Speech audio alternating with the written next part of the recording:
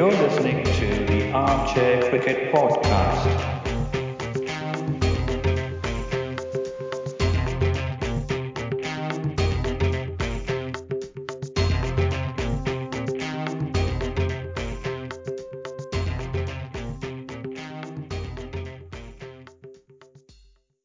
Hello, everyone. Welcome to another episode of the Armchair Cricket Podcast, a podcast focusing on Test cricket by armchair critics of the game.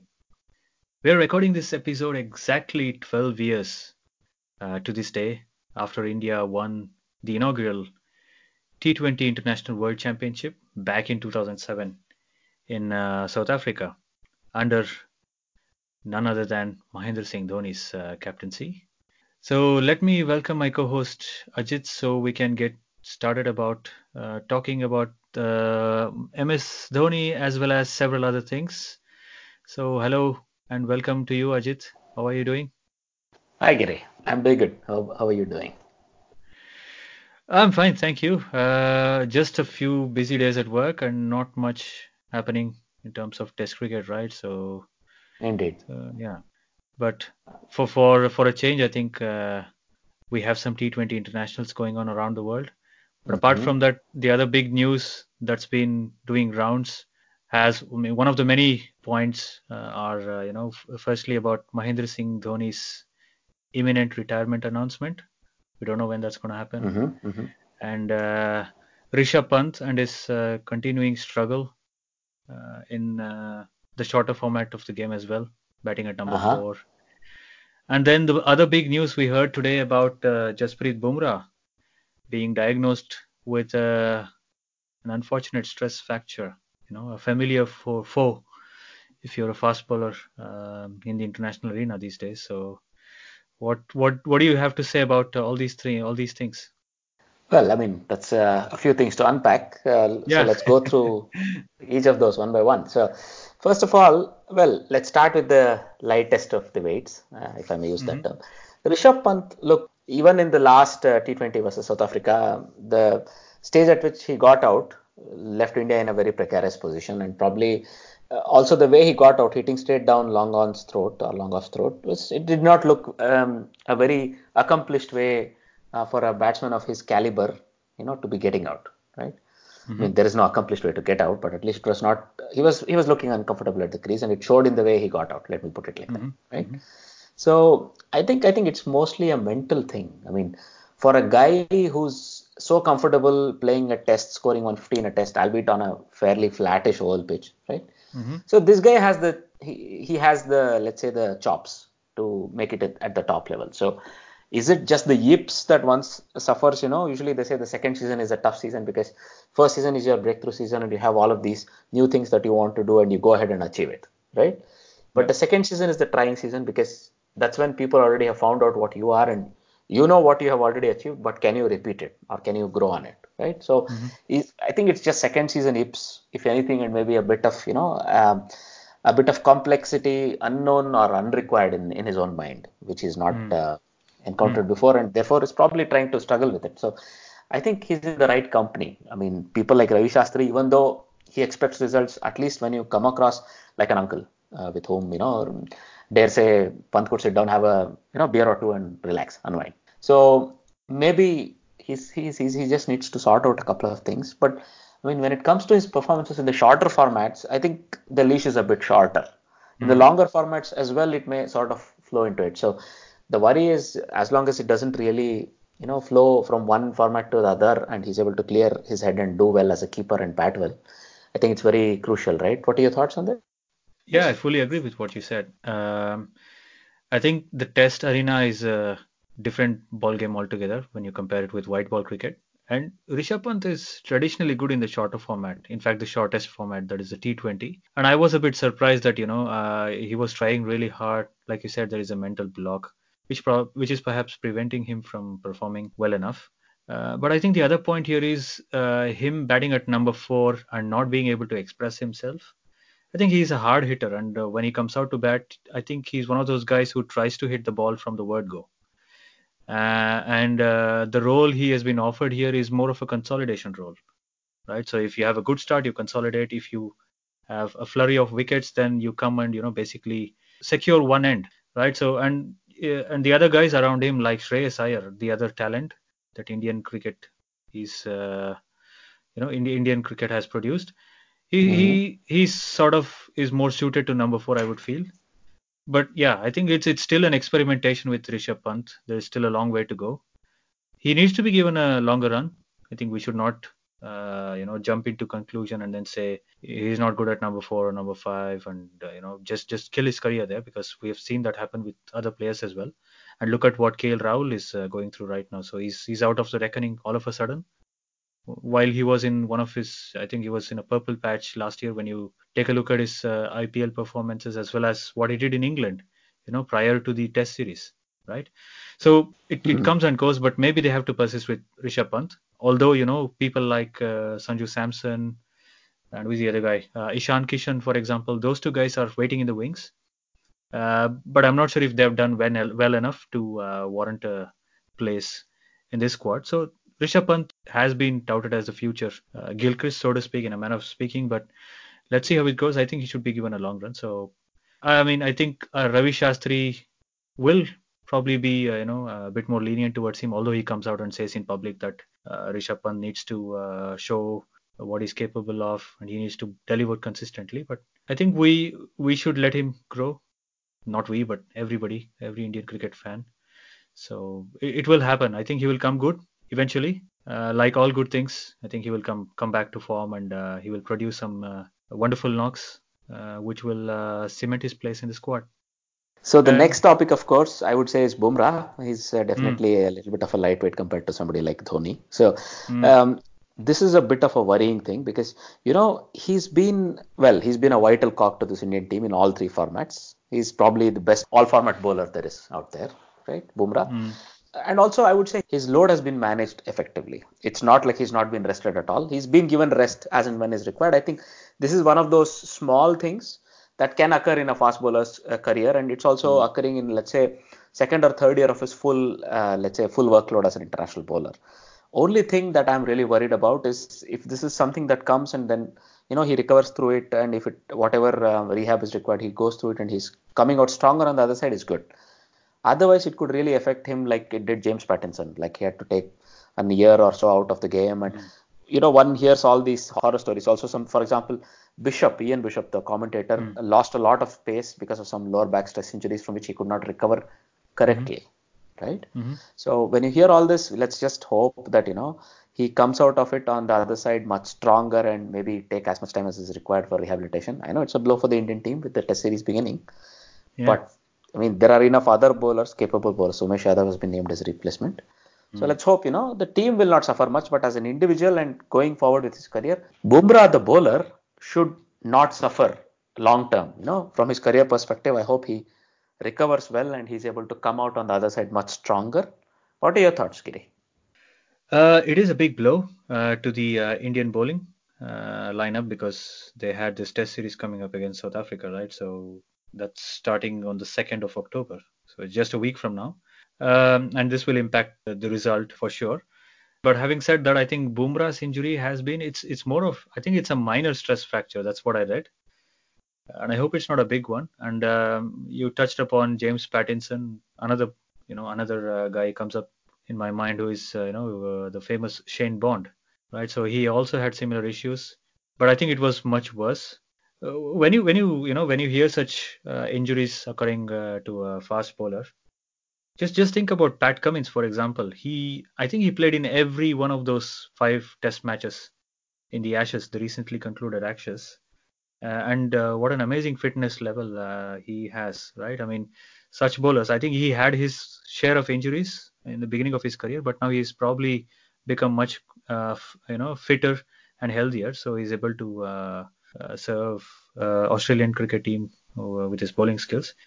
But maybe this is a blessing in disguise for Bumrah. He gets a longer rest so that he can come back strong. Maybe I think 2 or 3 months, right? Usually a stress fracture is about 2 to 3 months recovery time, and then they'll come back after that. So this hopefully helps him in the long run, although he will be sorely missed. But it's a good opportunity as well for guys like Umesh Yadav, who is going to make a comeback with his natural pace, of course. But skill-wise, I think he's probably a little less skilled compared with Bumrah, but he can be very lethal on his day.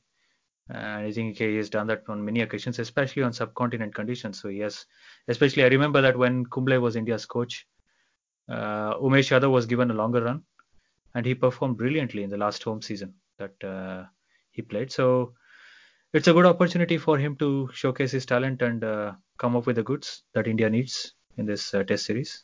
What do you think about Umesh?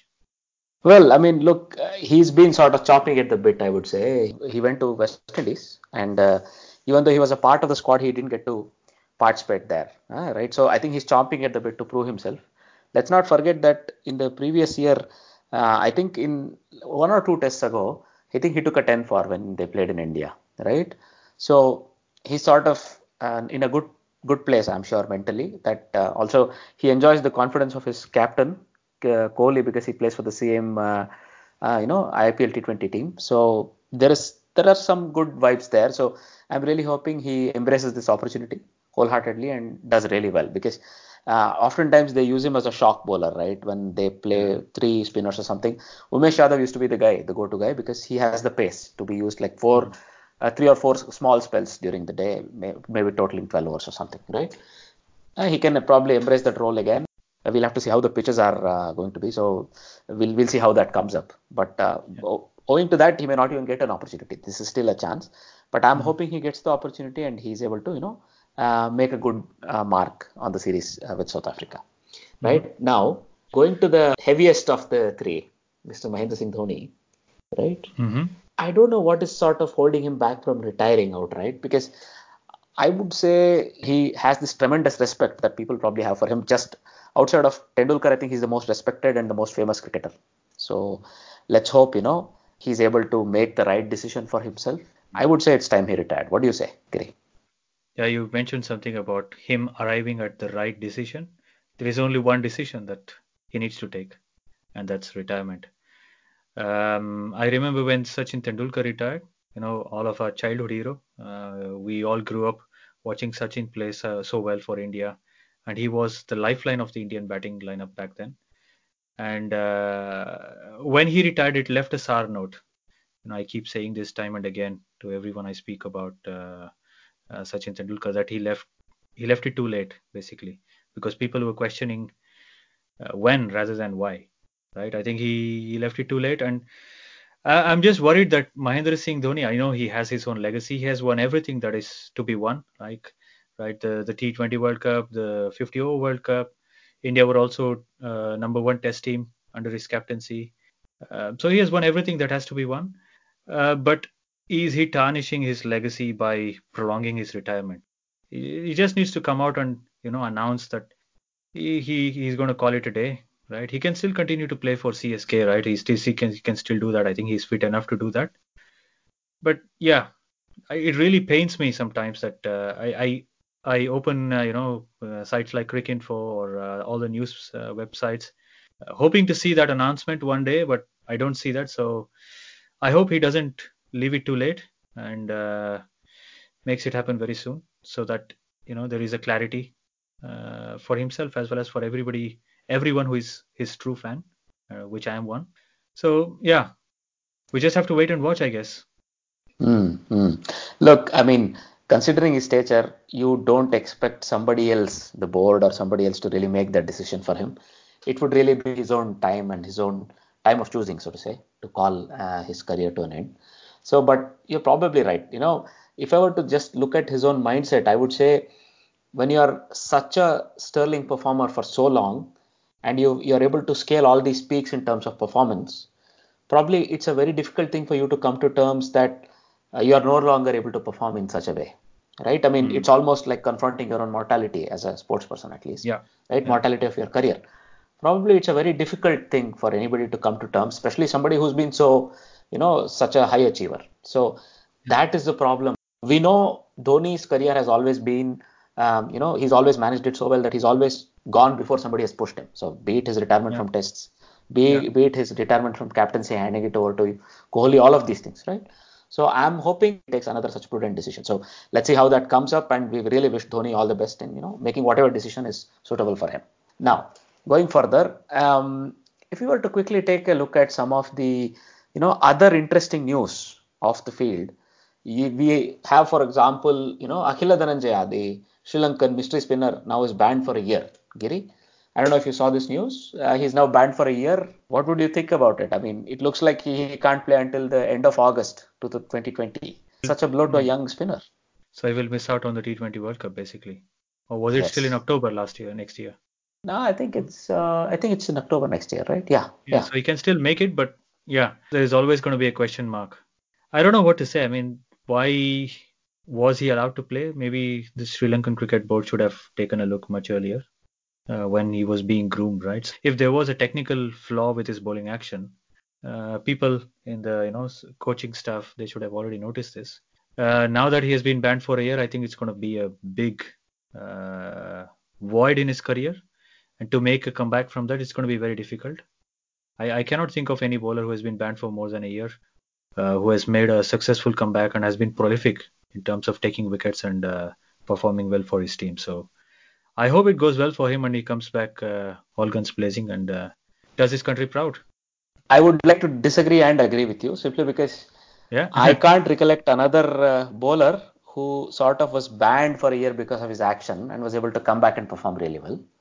But Hmm. we do know Shane Warne lost a year of his career, right? And Okay. there have been bowlers who have lost time because of injury and who have Mm. been able to come back and do well. Patrick Cummins is an example, Yeah. but also, Shane Warne himself, he probably went down from strength to strength. But as you say, there is Yeah. a point there that when something as basic as your action is being questioned and you've been told you have to rectify it, probably a Yeah. lot will change in the player's career. So we really hope, he's able to make a comeback. I mean, look, he's one of those guys who's able to bowl a googly, a leg break, an off break, a toppy, maybe a dusra, everything. So Yeah.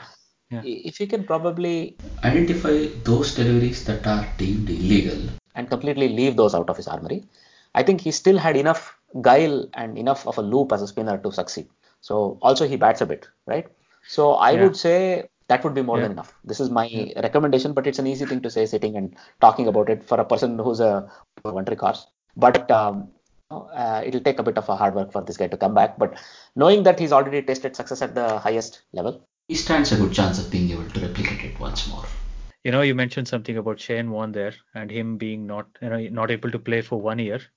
That was not due to bowling action, of course, but more about the diet pill thing, right? So, and that was not of a. I think that was a difficult issue altogether when you compare it with the bowling action, and this probably leaves a bigger scar mentally than the other one would.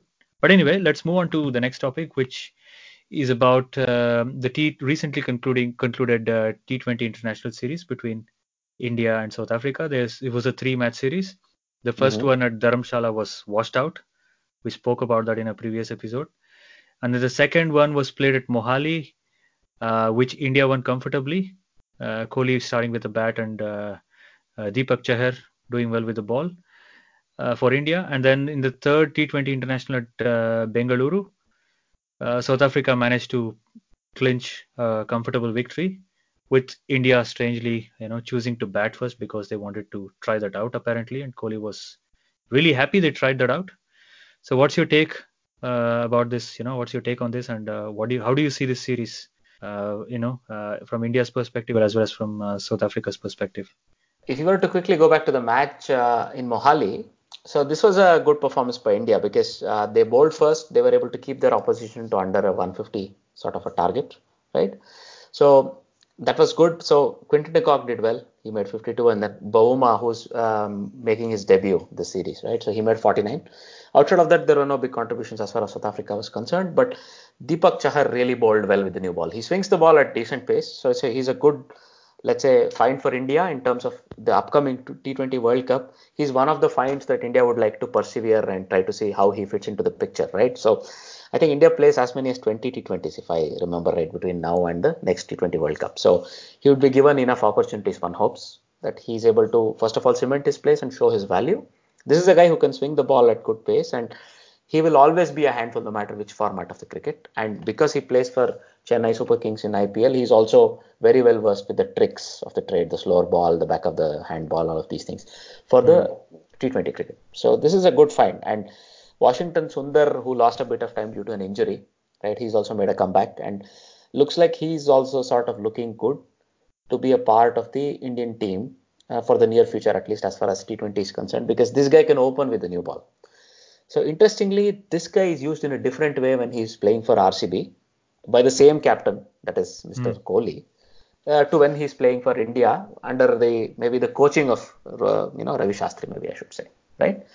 I don't know how much of a difference the support staff makes, but when you give this guy a new ball, he's such a difference. When you see that even in this match, he considered only 19 runs of his 3 overs, but most importantly, between him and Chahar, they choked all the momentum out in the first power play, right, for South Africa. You could see that very clearly. And when it comes to the chase, Rohit Sharma failed, but Shikhar Dhawan did his bit, so he scored a 40. And with Kohli him and Kohli sort of set up the chase and broke the back of the chase, so to say, because by the time Dhawan was out with a score on 94, the writing was on the wall because there were enough balls left and the run rate was almost like 6.5 an over. So from there, Kohli along with Iyer finished it off comfortably. The only thing is, Pant again failed. This is another talking point. So both these matches, we already spoke about what happened with Pant in the third T20I, right? He sort of threw his wicket away after looking uncomfortable. He sort of again did not look comfortable here and he gave the wicket to the debutant left arm spinner for down. So it is an interesting match here. So the second one was okay. Not a lot of surprises, Kohli being declared the man of the match. But the third one, surprisingly, in spite of knowing the pitch and the conditions so well, Kohli decided to challenge his team and ask them to set a total. Well, this is a double-edged sword, right? So on Chinnaswamy, we know a team batting first, if they are able to bat well and set a score of, let's say, 180 plus, even 200 plus, they are a team with a whip hand. Here, the team failed sort of miserably, simply because Dhawan played well, but there was really nobody who was doing anything much. And back-to-back wickets for Town, the wickets of Pant and Iyer, back-to-back balls really broke the back of Indian, let's say, the middle order there. As a result, India couldn't do much. Jadeja looked okay and Hardik Pandya looked really uncomfortable. He did not time a single ball, so it was not a very convincing performance. Bjorn Hendricks did well there, took 2 for 14. But then when it came to the chase, I think Quinton de Kock sort of brought his Mumbai energy with him. And he was able to master the chase, like very much like what Kohli is able to do. Right? And there was not a lot to write home about any of the Indian bowlers. Anything to add to that? Only that Quinton de Kock stayed ahead of the game when India were batting.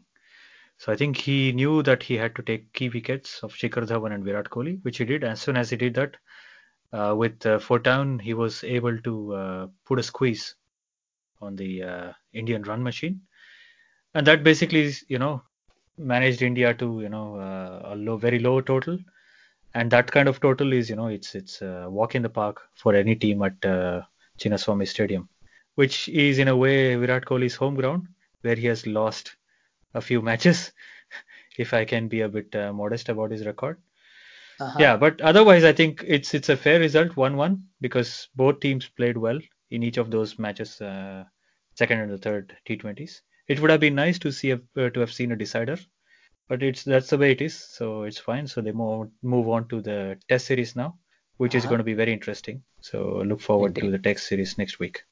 I mean, what? Let's be frank about it. We are desperately waiting for it, aren't we? So Absolutely. I hope October 2nd comes sooner rather than later, and the Test series begins. Yep.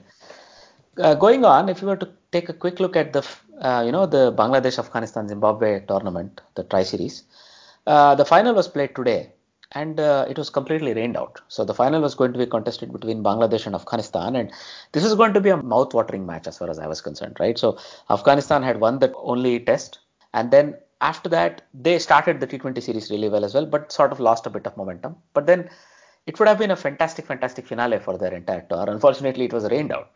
But it looks like there is no reserve day, Giri. Given that it's played in Bangladesh in September, there is no reserve day. How do you see this? Yeah, that's a mistake, I have to say. They should have had a reserve day. But apart from that, why do they play in the monsoon season? Why do they play this? We had a similar Champions Trophy back in, I believe, 2002. I think I mentioned this in one of our previous episodes, where India and Sri Lanka were in the finals. They played on the stipulated final day as well as on the reserve day, but they still couldn't achieve a result, so they had to share the trophy. So the whole point of playing in the monsoon, I don't get it. I mean, look, playing in the monsoon is not a problem, and Bangladesh, we know it rains all the time. But keep a spare day at least for the final, right? Let it possibly happen if maybe you spread over 2 days like they did with the World Cup semi-final, right? So anyway, that's a bit of a frustration, but at least both the teams were able to share the trophy. In many ways, this is probably a better result compared to how the World Cup final ended. So it's a weird thing to say, but well, at least both the teams shared the trophy, right? When it comes to lessons learned from the World Cup final, Giri, we've just got to know that the BBL and the women's BBL, the Big Bash League tournament held by Australia, right? The T20 Premier tournament they hold. Both of them have now are allowed to have multiple super overs in case of a tie, right? So it's going to be like a football-like thing. So one super over, if it ties, you go into another super over rather than doing some sort of a stupid count back on some boundary or something. So that's a lesson I think they have already learned and incorporated into the rule book. So that's a good thing to see as far as I am concerned. Also, there was a T20 being played today between the India women and the South African women, Giri. Did you have a chance to catch this at all? No, I'm afraid not. Well, it was a very interesting match in as much that India batted first and scored 130 for 8. They got there with a bit of struggle. Only the captain Kaur making 43. But later, when it came there down to bat, South Africa were in a bit of trouble. They had fallen to 6 for 65. Let me put it like that. But then Mignon du Preez continued hitting, and somehow the spinners were like rolling rings around everybody in the team except her. She tried to drag the team to as far as possible, all the way almost to the last over, but then they failed by about 11 runs. One thing I would like to bring to your notice, at some point in time, Deepa Sharma, the Indian off-break bowler, she had analysis of leg break bowler, I'm sorry. She had analysis of 3 overs, 3 maidens, 0 runs conceded and 3 wickets taken. So this looked like very good. In the end, she finished with 3 for 8 of her 4 overs. Have you come across any much better, analysis other than this in T20 matches, Giri? Well, I can't think of anything from the recent past, but I can think of some ODI figures. The famous 6 for 12 by Anil Kumble. You remember that? I think that was the Hero Cup finals against West Indies back in 1994. And there was one by Sunil Joshi in Nairobi.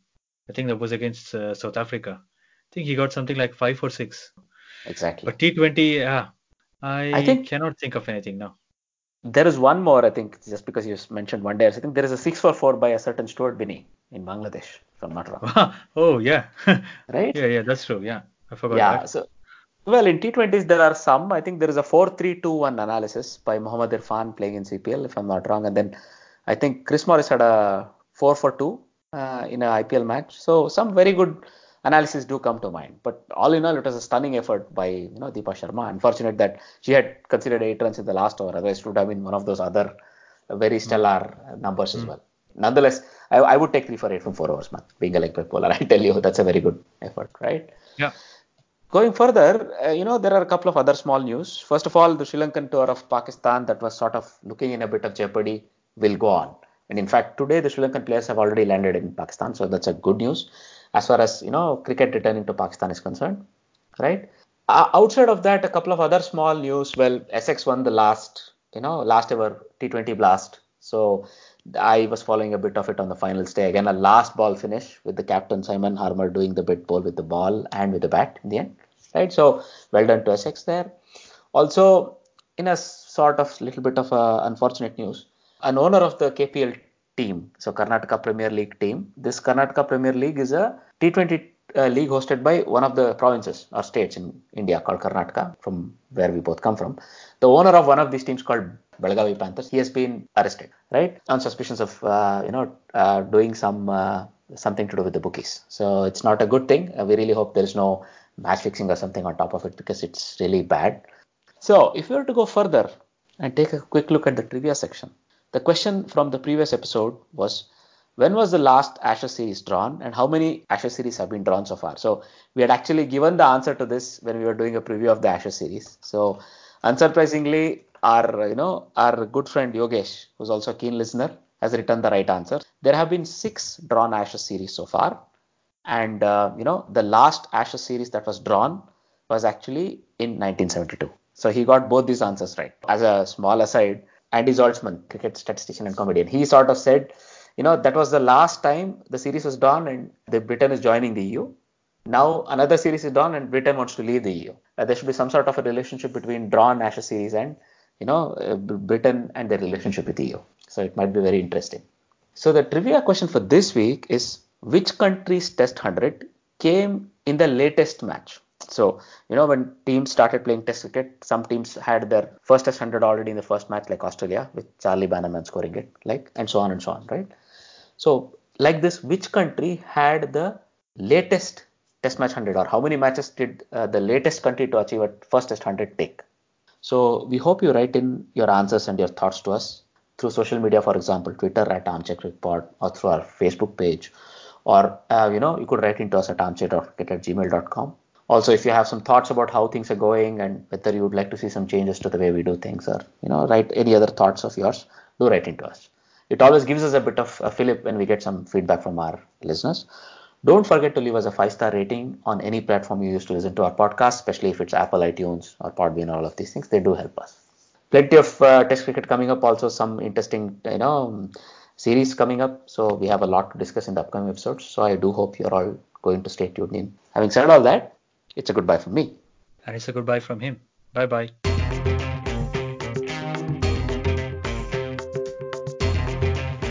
You're listening to the Armchair Cricket Podcast.